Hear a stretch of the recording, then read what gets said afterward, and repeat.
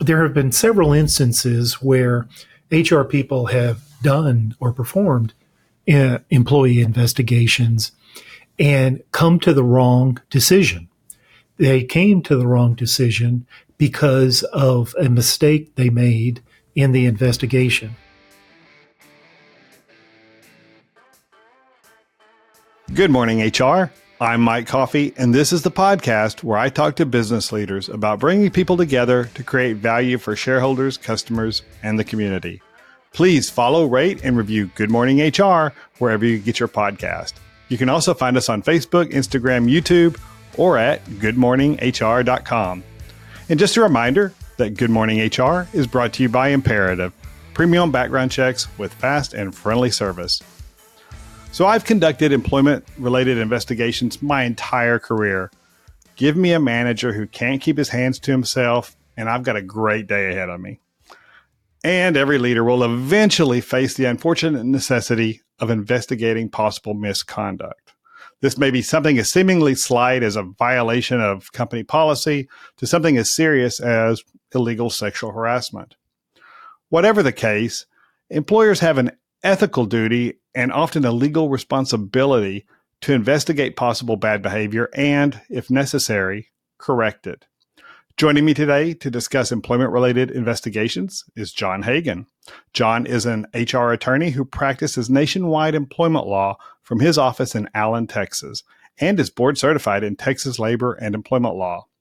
John's firm represents a wide range of companies of all sizes and in all industries. His specialty is counseling companies using best practices and preventative HR, resulting in less litigation. Welcome to Good Morning HR, John. Thrilled to be here, Mike.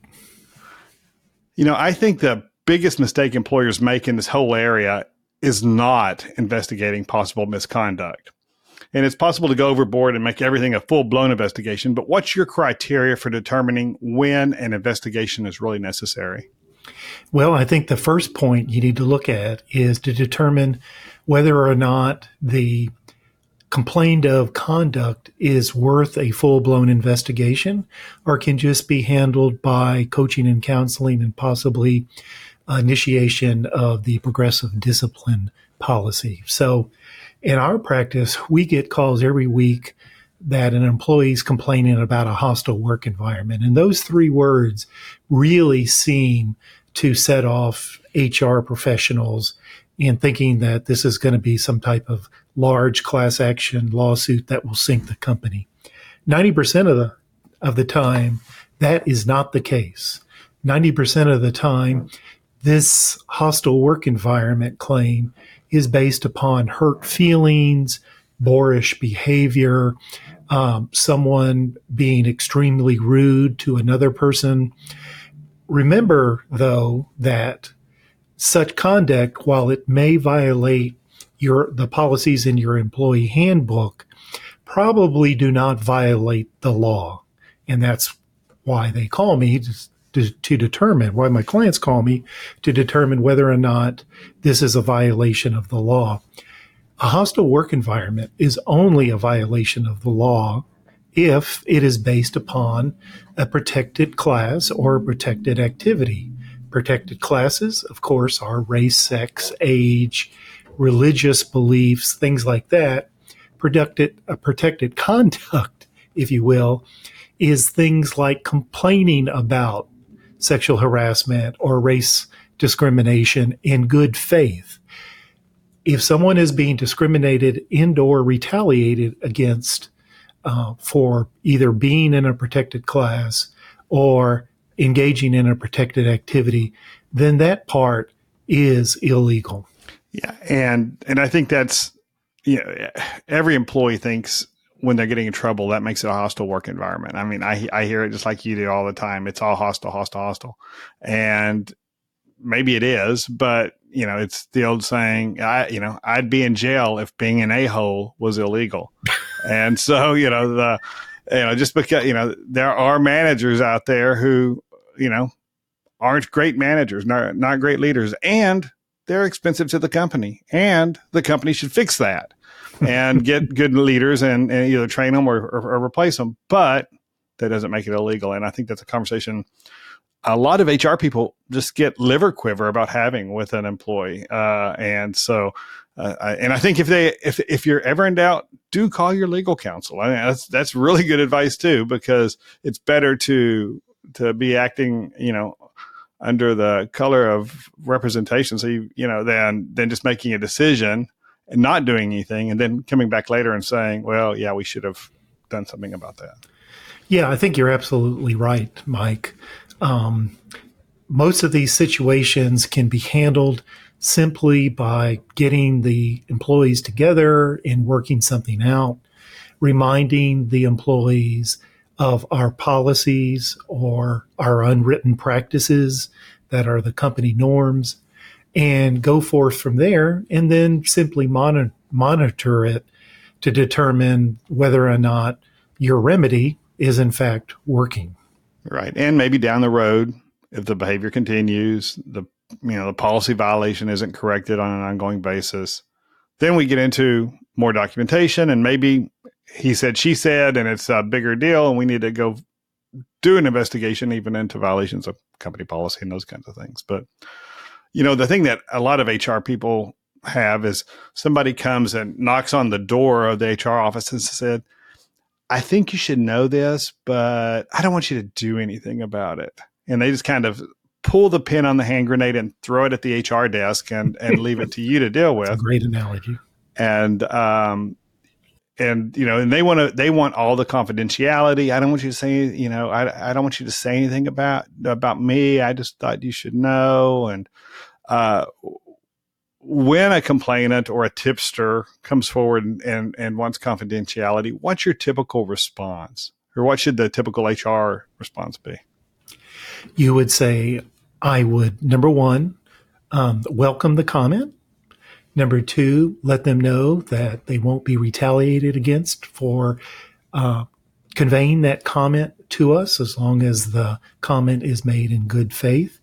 And number three, by telling me, then you are also telling the company for which I represent and that you work for, and therefore I can't promise confidentiality about it. We will do the best we can to keep it confidential, but as you can imagine, if I have to investigate this, I have to talk to the person who is being complained about, and also the person who is being affected by the conduct that is being complained about.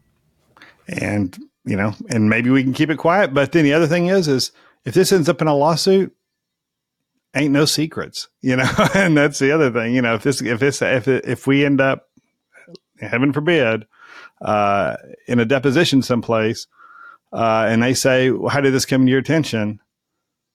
I'm probably going to end up having to say, so-and-so told me. That's exactly right. Now, in some situations, Mike, when what they actually tell you is something that requires an immediate response, something like violence is about ready to happen in the workplace, a trade secret is about ready to be disclosed to a third party, well, then you just simply have to act immediately. You don't have a choice.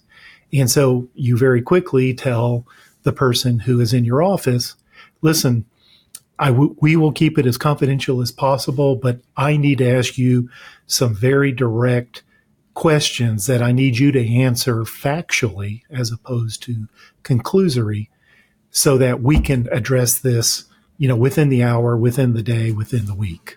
Right. And then they get cold feet and say, oh, well, never mind. I don't want to really do that. And they think it's like, you hear people say they're going to, I'm going to rescind my police report. It doesn't matter. I mean, and it's the same with HR. If somebody rescinds their complaint, but they're not saying I lied to you, they're saying, oh, I really don't want you to do anything about this because I don't want to get involved. Then now you've got a duty to the company to participate, as that person has a duty to the company to participate in the investigation, right? Well, that is correct. I've never seen an employee tell an HR professional, oh, forget about what I just told you. I was lying. Right. That's never going to happen in anybody's career. But this is akin to the frustration that police officers feel to domestic violence complaints. So they'll get a domestic violence complaint. They will investigate. Sure enough, they find domestic violence. And then all of a sudden, the person complaining about it no longer wants to press charges. That's not the case here. Right. The employee who brings it to your attention and then wants to rescind it or keep it quiet and have nothing done about it, that's not going to happen in a good company that's run by a good HR department, because we have an affirmative duty to go ahead and investigate that. The person complaining or coming to you that's sitting in your office has an affirmative duty to continue on and tell you everything he or she knows about this complaint. And if they don't, after you instruct them to do so, well, that's insubordination. And insubordination is something that we address, hopefully, in our employee handbook through the progressive discipline policy. And you let them know, hey, if you don't tell me, then you're going to be insubordinate, and we're going to have to perhaps take advantage of or take some action against you. So I am coaching and counseling you right now so that we don't have to move into the progressive discipline arena. And then the employer still needs to investigate the issue to the extent that they can, even if they don't have the details from that person. So if we get into an investigation, how do you decide who should do the investigation when you're guiding your clients through that? What's that consideration look like? Well, that's a great question. Number one, if our client has another employee or the HR manager or HR director, whomever it is, but some employee with training and experience in investigations, then that's the best way to do it. To choose somebody internal, someone who's already a W-2 employee with the company. That's always my first choice. But sometimes either the company or the HR director doesn't feel comfortable with handling this, or doesn't want anybody internally to do it, or doesn't have anybody internally to do it. So then you have to go to a third party. Oftentimes that's an HR consultant. Oftentimes that's an attorney. And when it's an attorney, if one of my existing clients asks me to go ahead and do an investigation, I will probably turn them down and refer them to a friend of mine or friends of mine who are attorneys who are very experienced in this. And the reason I would turn them down is this, Mike. So I owe a fiduciary duty to do whatever's good and nothing bad toward the client. If I do the investigation myself, then I become a fact witness to that investigation. And therefore, if this thing gets into litigation or arbitration, and I am called to testify, I may have to testify adversely to my client that I owe that fiduciary duty. I can't do that. But I also can't lie under oath. I'm not supposed to lie anyway, but definitely not under oath. Right. And therefore, that's why I would refer it out to either an attorney, an employment law attorney who I trust, or perhaps a third-party HR consultant who I also trust. And so those outside HR consultants, a lot of them do really, really good work and have years and years of experience, often in that one area. I think of my friend Terry Swain, who in the 80s was an EEOC investigator. I mean, she's been, actively doing this as long as just about anybody. She'd hate to hear me say that because that suggests how old she is, but she's brilliant and has been on the pod, but she's fully competent. Now, unfortunately, some people's HR consultants are compensation analysts and things like that. So you really want to make sure that they have the expertise in that area, because it's a whole different world, right? To actually feel confident in going and talking to employees and asking the right questions and not being intimidated. and not getting too much liver quiver about can I or can't I. They need to know before they go in what they can and can't ask and how to conduct it. Yeah, otherwise you're just making a huge mistake by hiring somebody who is inexperienced.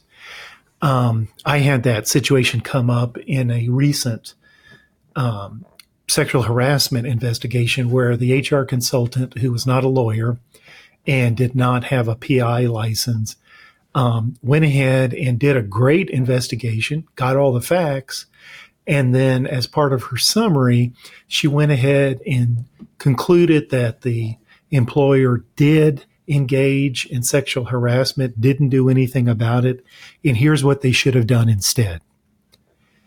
That required the client, the company, and me to negotiate a pretty hefty settlement being paid to the employee who was sexually harassed. Why? Because we didn't want that report done by the third-party HR consultant to get into litigation. Otherwise, it would have cost the company a lot more money in a jury verdict or an arbitrator's award if that report had come to the surface. But I've had that happen once or twice in 25 years. It doesn't happen often, but it does highlight the fact that you need somebody trained and experienced. And if that person is not a trained and experienced attorney in employee investigations, then you also want to look at people like yourself, Mike, and Terry Swain, who have their PI licenses to be able to conduct these investigations, because that is required by Texas state law. I didn't know that until recently, and you informed me of that. So I thank you very much for that information. It's very valuable. I'm not sure why an HR consultant needs a PI license to investigate an HR issue, but as it stands right now, that's the law in Texas. Yeah, it's Chapter 1702 of the Texas Occupations Code. I've lived under it for 25 years now. In the state's defense, if they're going to require PI licensing of anybody, probably HR investigations have the potential for having the most impact on somebody's quality of life. If somebody's, following somebody around for, cheating on my spouse or something like that, that's got an impact.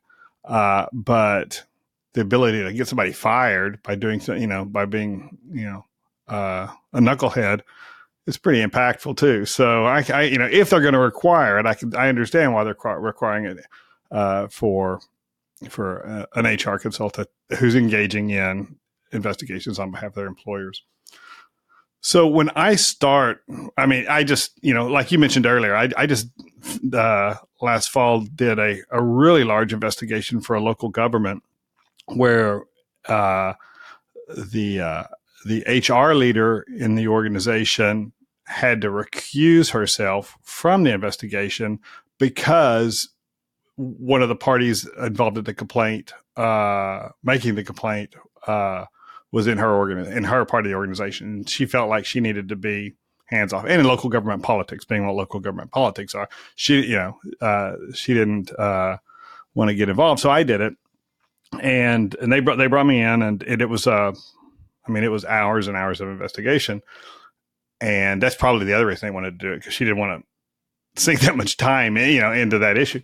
But it's that's a consideration, right? Do I have time if the person who's going to do the investigation, internally, if it's a big one, do I really have 15 hours, 20 hours to dedicate to this in a timely manner? If we'd put it on our calendar, we'll investigate this 4 or 5 weeks from now. That's probably not, especially under Texas new sexual harassment law, that's certainly not going to be responsive enough. But that was a little rabbit trail. I don't know why I went down that one, because what I was going to say is the first thing I do when I start an investigation is identify the matter at hand. What are, in the criminal world, it'd be what are the elements of the crime. But, I sit down and define exactly what the complaint is. And if that complaint is legit, what law, what policies, exactly what are the criteria that we're going to evaluate the behavior against. Is that where you would start? Or Well, let me ask you a question, Mike. Before the investigation kicks off, how do you determine whether the complaint is legit or not? Oh, I don't know that. I just know I want to know what the complaint is and nail the complaint down. So what I'm saying is I want to know what the elements of the complaint are. So if it's sexual harassment, we know what those elements are. Or if it's a violation of company policy says that a manager has to sign a check over X dollars or has to prove this or has to go through these processes, and the allegations that it was circumvented. So we need to say, was this check written? Did they follow these procedures? And so I like to go into the investigation knowing, I may find other things, often almost always do find other stuff that, that's of concern, but True. At least in the matter at hand, I'll know, I know black and white, if it quacks like a duck and walks like a duck, it's a duck. I'll have all those criteria defined up front. So I know what questions to ask and have that conversation. And it makes it harder for somebody who's trying to obfuscate, and mix up issues to do that. Is that not, where would you normally start in planning, an investigation once you decide we're going to do one? Well, like I said, number one, if we decided to do one, we would choose who the investigator will be. Then number two, if it's us or if it's a third-party attorney or HR consultant, then you want to work with that outside party to plan and conduct the investigation. So first thing I would do is to develop a list of open-ended questions, not yes or no questions, but open-ended questions that allow the witness or the complainant to talk for a while. And those are difficult questions to develop.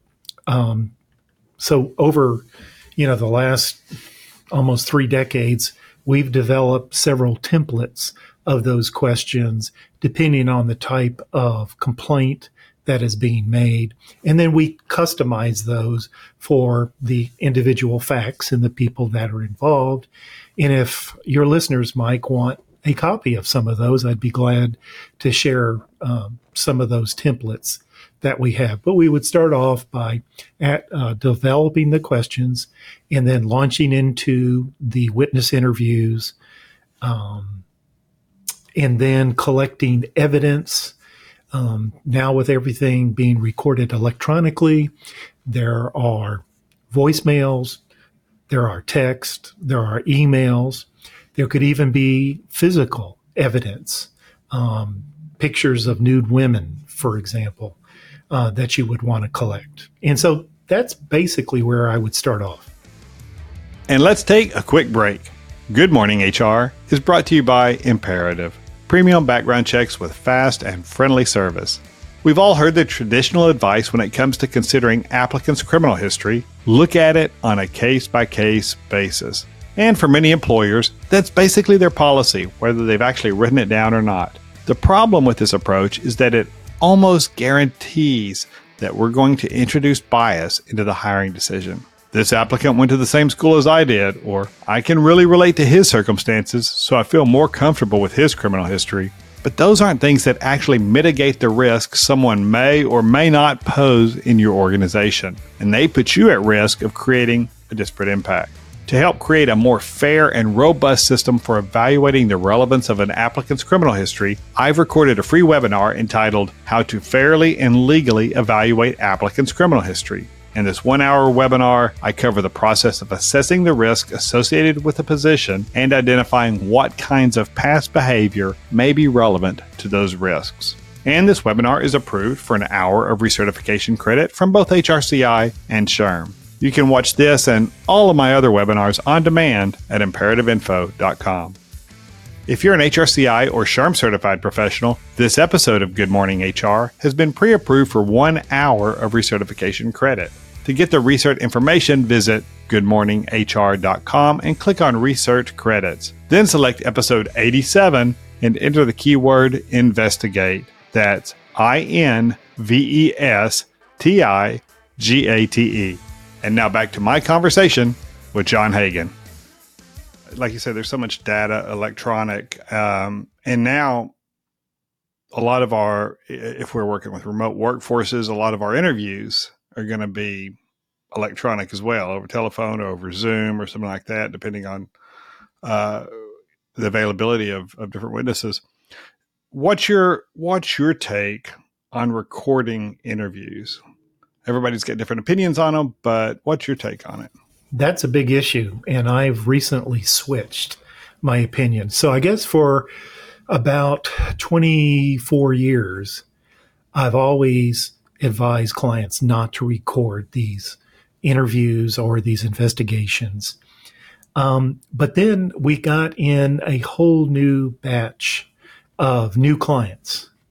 And their culture was to record these covertly. In other words, record them, but don't tell the witness or the complainant that it's being recorded.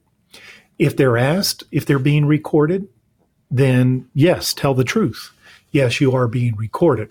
There's no law in Texas that prevents one party from recording another party as long as that party, at least one party, will consent to the recording. And typically that's the recorder, the person asking the questions, who has to do that. Other states are different. And if you're talking to somebody in a different state, you better check that state's law to make sure that you're not violating that law.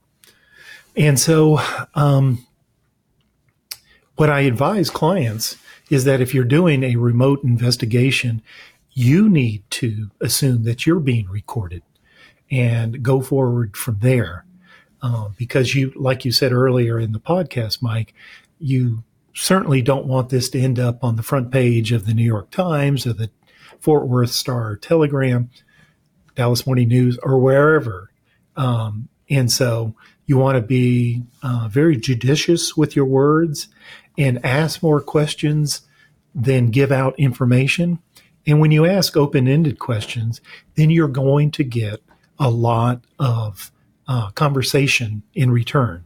And that's what you want. You want to do whatever you can to promote and encourage getting to the truth.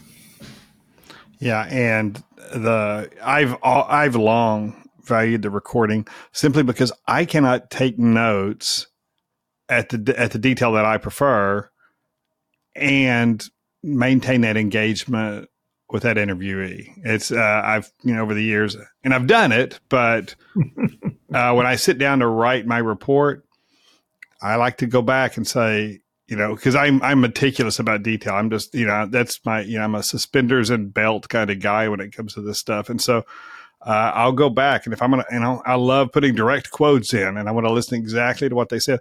I don't do it surreptitiously though. It's certainly we're a one party state, but I've just always felt that, heaven forbid, if I ever have to testify or even sit through a deposition, when I've sat through depositions on investigations. Have you testified before, Mike? I have not related to an employment investigation. I have as an expert in other issues around investigative related stuff, but never as the and your criminal activity, right? Pardon?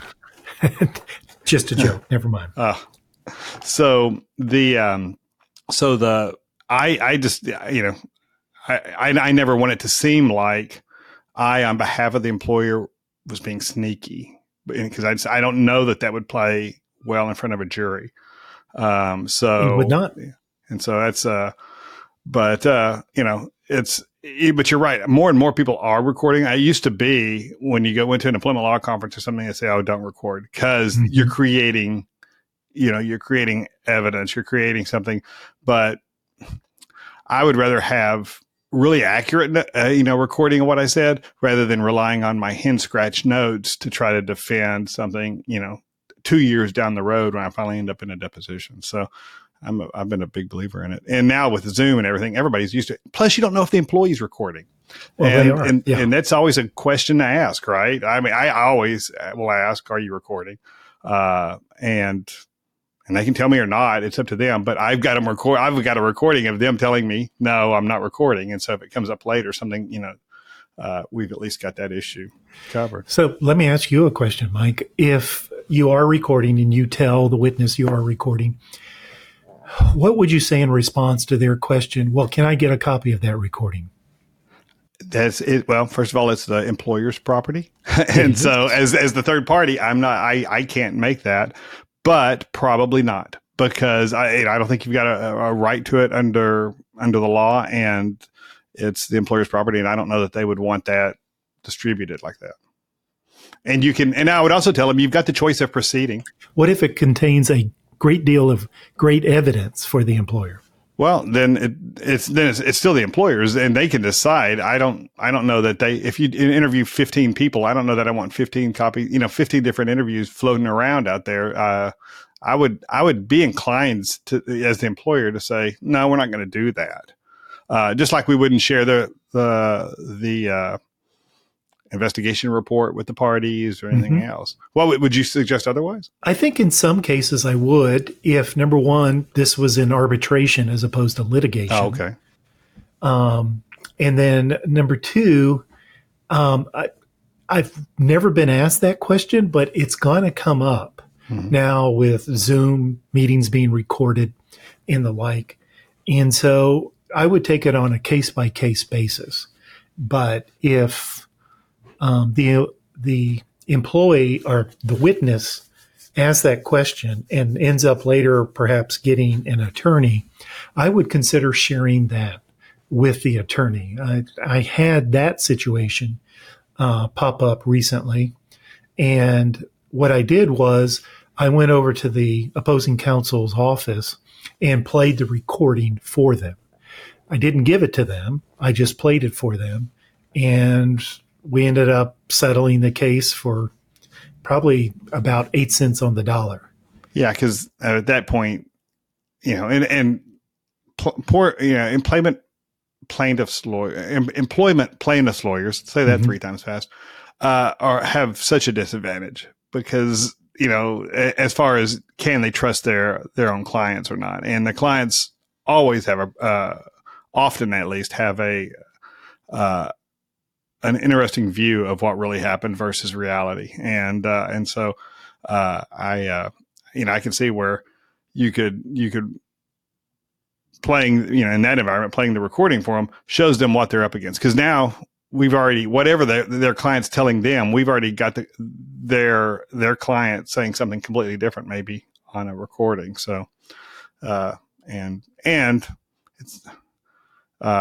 it's just it's easier to, when it comes to working with legal counsel, let's not get it any more inflammatory than we have to. If we can keep this, professional and I think everybody is better served. I don't think we have to go to war every time a former employee gets a lawyer. So no, you got to remember, employees have their emotions invested in this dispute, and they have a history with the company or the supervisor that no lawyer or investigator can discern right at the beginning of an investigation. And so you always take that into account. And plaintiffs' lawyers know that as well. And so they always discount what is being told to them. And much like private investigators, you do this long enough, like you and I have, Mike, and within about 5 seconds, if somebody's lying to you or not. And if they're going to lie, or they're going to exaggerate, or if they are going to talk about things that they really don't know about, then we pick up on that. And that damages the person's credibility in the eyes of the investigator or the attorney.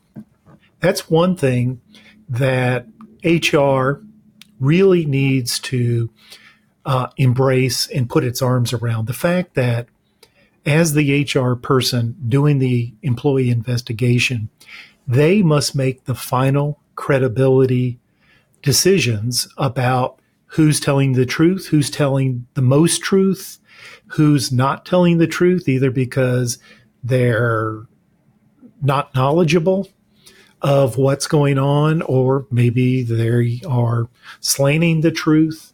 It's will you tell the truth, the whole truth, and nothing but the truth, so help you God?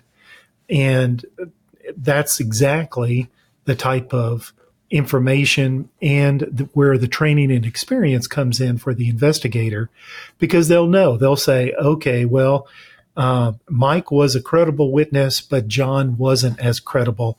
And therefore, I'm going to give more weight to Mike than I will to John.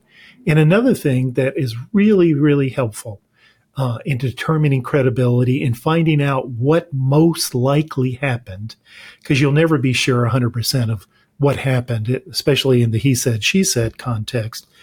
But what really helps investigators, and tell me if you agree, is to look for corroborating evidence. Two witnesses say the same thing about their own personal observations, about something they saw with their own eyes, things they heard with their own ears, as opposed to, well, I heard this from somebody else. But if you can get first person witness corroboration among two or three employees or witnesses or whomever, then you've got a solid basis of believing whatever those observations were. So what do you think, Mike? Yeah, that's gold. If you can get that, if you've, because, and I think it's gold. It helps certainly just in deciding how to write your report and assigning responsibility, but also inside the company and the organization, if multiple witnesses said the same thing, even though we as HR, we as the leaders, as the investigators aren't going to talk to the rest of the team about the details of our investigation, we all know those employees are. They're gonna end. So we know that even though we ask them not to, they're going to. And if multiple people were supporting our story or the conclusion that we came to, that means a lot in the culture. And even if this is a well-liked employee, but multiple employees are willing to say, yeah, but I saw him say that, and I saw him, do this thing, then I think that helps build credibility if you've got multiple people. So it doesn't look like, oh, well, they listen to Joe and Joe plays golf with, the regional manager. And so that tends to undercut, but sometimes that's all you've got. I mean, I've been in plenty of situations where I've got what he said and what he said. And right. Sometimes it's a draw and I have to go back to the employer and say, there's nothing determining here. And so the best you can do is retrain, make sure you've addressed whatever controls you have in place around whatever circumstance.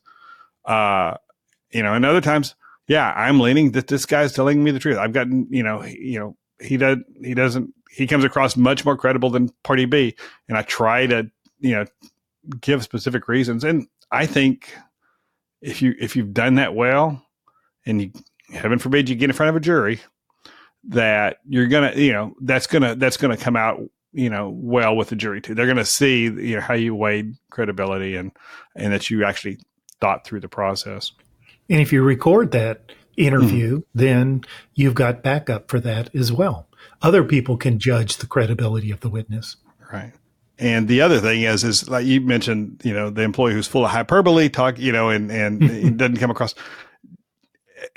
I've heard recordings where HR people challenge them. Now, is that right? Or they stop them and challenge them on individual points during the interview. And as soon as I pick up that somebody's not being straight with me, I feed them all the rope to hang themselves with. I let them go on and dig themselves a deeper hole before I ever would challenge them, because now they can't say, oh, I just misspoke. They've dug themselves a deeper hole by embellishing and going beyond what, and often I try to do all my documentation review and everything before I ever talk to, to a witness. And so if I'm seeing something flying in the face of hard evidence, that for me, when I'm doing the investigation, is, a giant red flag. And I let them, especially if I'm recording, let them go all the way with it. And so credibility, cooperation, and then sometimes it's just Occam's razor, right? It just boils down to what's the given what we know, what is the simplest answer? What's the most conspiracies are rarely true. When we look at the facts, what's the most obvious answer? What's the most obvious thing is what it is, right? So you just have to make that decision. And that's what I think really bothers a lot of HR folks is it's tough being in that situation where they have to be that, that determiner of credibility. Well, I think HR can take comfort in several Fifth Circuit decisions that have come down over the years. And of course, the Fifth Circuit is the Fifth Circuit Court of Appeals that oversees Texas and interprets federal law, sometimes interprets Texas law, but it's one step away from the United States Supreme Court. So they're a big deal. They are kind of like the gods below the god, if you will. But there have been several instances where HR people have done or performed employee investigations and come to the wrong decision. They came to the wrong decision because of a mistake they made in the investigation. Let's say that there's an investigation into embezzlement, and the HR investigator looks into it, interviews the witnesses, looks at the documents, but overlooks one document that really revealed the fraud or the embezzlement. And so they decide not to fire the one accused of embezzling funds, but instead fire the person who alleged that they were embezzling funds. And they fired him for rendering a very serious complaint in bad faith. In other words, they concluded that the complaining party was lying about it just to get back at the party accused of the embezzlement. Well, then, 3 or 4 months later, they uncover this missing document that the HR investigator looked at, and they realize that they've made a mistake. Mistakes made by HR professionals under Fifth Circuit precedent are not things like discrimination, retaliation, or harassment. You've got to remember that under the law, most discrimination, retaliation, and harassment is intentional. It's intentional discrimination. You're discriminating against me because my hair is white, or my skin is white, or any number of things. When an HR professional makes an honest mistake with no intent to discriminate, then that's all it is. It's a mistake. And a company and the HR manager cannot be held legally liable for taking an adverse employment action as the result of an honest mistake. And so if a client hires you, Mike, to do an investigation, and you do a very thorough investigation, like I know that you do, and then later on it turns out that some of the information that was provided you was false, even though it may have been corroborated, and the employer takes your suggestions on what to do as the result of whatever policy was violated, then you can't be held liable for that, and neither can the company. Now, I know you would never make a mistake like that, but no, it has happened. It's like, right. And I know we all can't be perfect, but we all can't be Mike Coffey too. So, but in any event, when you realize that if you make a mistake and it's an honest mistake and you've done your best in the investigation, don't worry about it. Do your investigation and then let that lie, because you can take comfort in the fact that you did your very best. And if an honest mistake is discovered later on, then that's all it is. And you don't have to worry about being legally liable for it. So we've done our investigation. We've talked to our witnesses. And now we've even come to our conclusion of what the facts are. Talk to me about writing the report. What are your considerations about what we reduced to writing? You touched on it a little bit earlier, and what do we, how do we, do we call John a sexual harasser, write in our paper. I mean, I think that gives a lot of people pause to say that this person did this, this icky act. And so, talk about writing the report. Well, writing the report should just reflect the significant factual allegations that you recorded or obtained, if it's physical evidence, from the investigation. For example, an investigation should never say that one employee treated another employee rudely.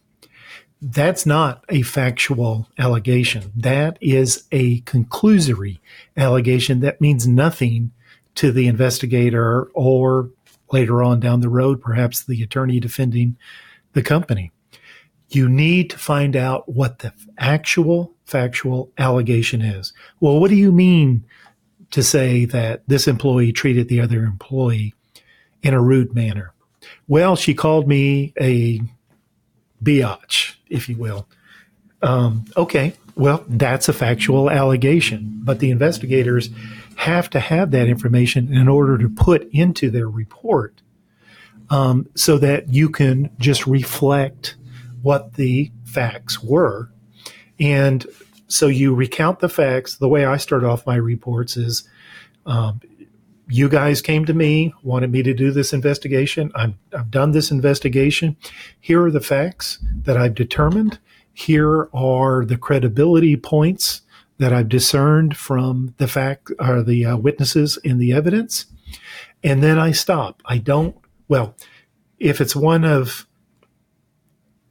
if it's a existing client, then I will go ahead and make a recommendation, because whatever I tell them is protected under the attorney-client communication privilege and cannot be disclosed to third parties, even under a subpoena type of situation.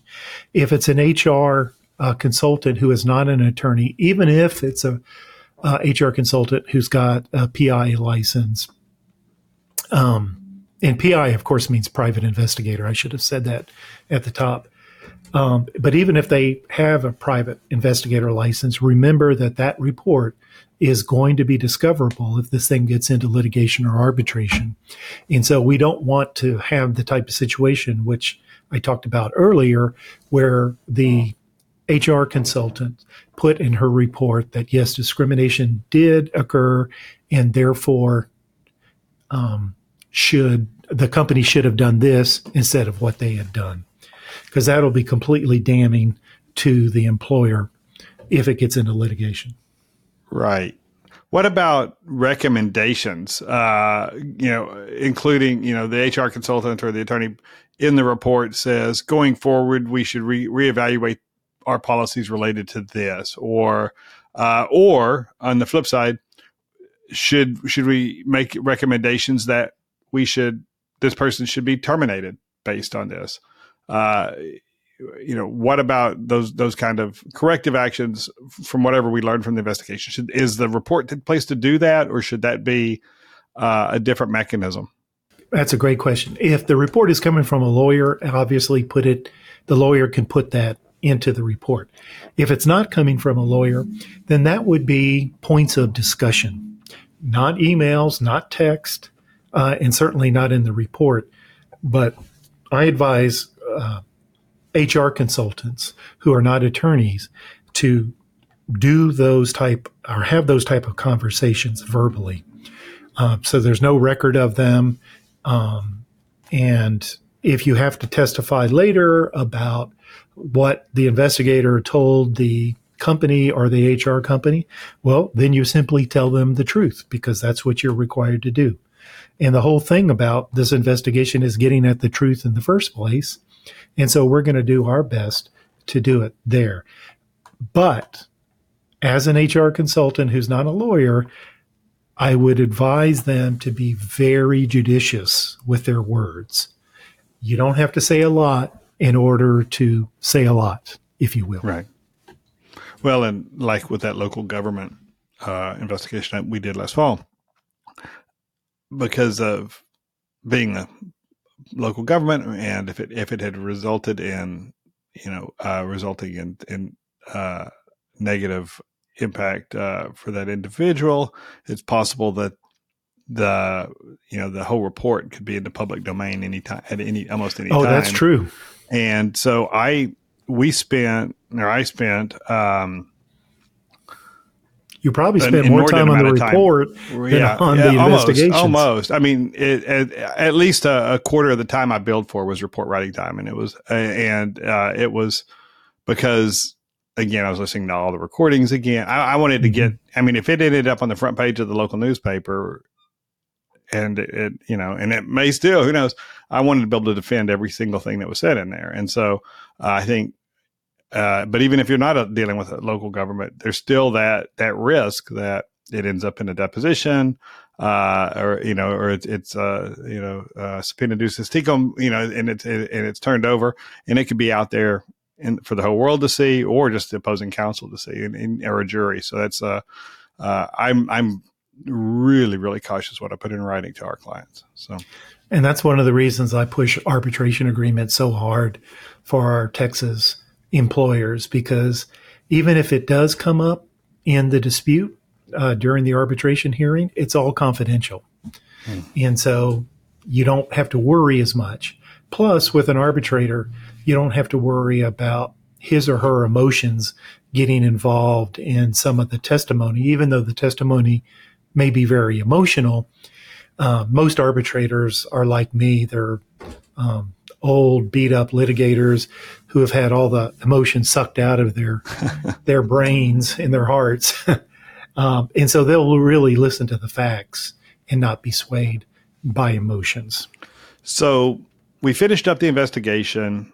The decisions of, management leadership has made the decisions about what they're going to do. What follow-up communication needs to happen with the parties in the investigation? Always, always, always get back to the person or people who brought this situation to your attention. I can't tell you how many times, Mike, and you've probably experienced this as well, that an employee has decided to sue a company because they took no action in response to that employee's complaint, when in fact, they took a great deal of action. They investigated promptly. They went ahead and remediated or corrected the situation. And as far as the investigation and the remedial response, they get an A+. But they never, ever communicated anything back to the the employee who initially filed the complaint. That is a huge mistake. You've got to respond back to them with some type of information. You don't have to give them all the details, and they're not entitled to all of the details. But you can tell them that you have addressed the situation, you've looked into it, you've interviewed witnesses, you've looked at physical and electronic evidence, and we've come to a decision that we can either share with you or we can't. It depends on the situation. You have to take it on a case-by-case basis.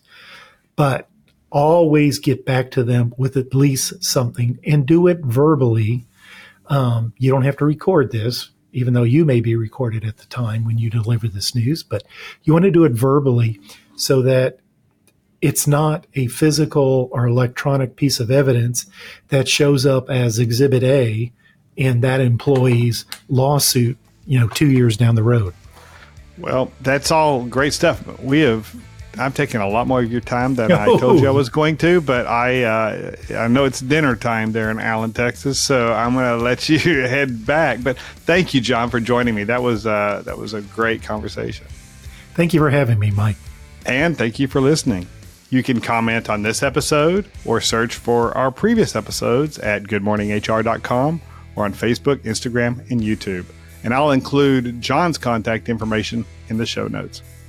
And don't forget to follow us wherever you get your podcast. Rob Upchurch is our technical producer, and you can reach him at robmakespods.com. Imperative's marketing coordinator, Mary Ann Hernandez, keeps the trains running on time. And I'm Mike Coffey. As always, don't hesitate to reach out if I can be of service to you personally or professionally. I'll see you next week. And until then, be well, do good, and keep your chin up.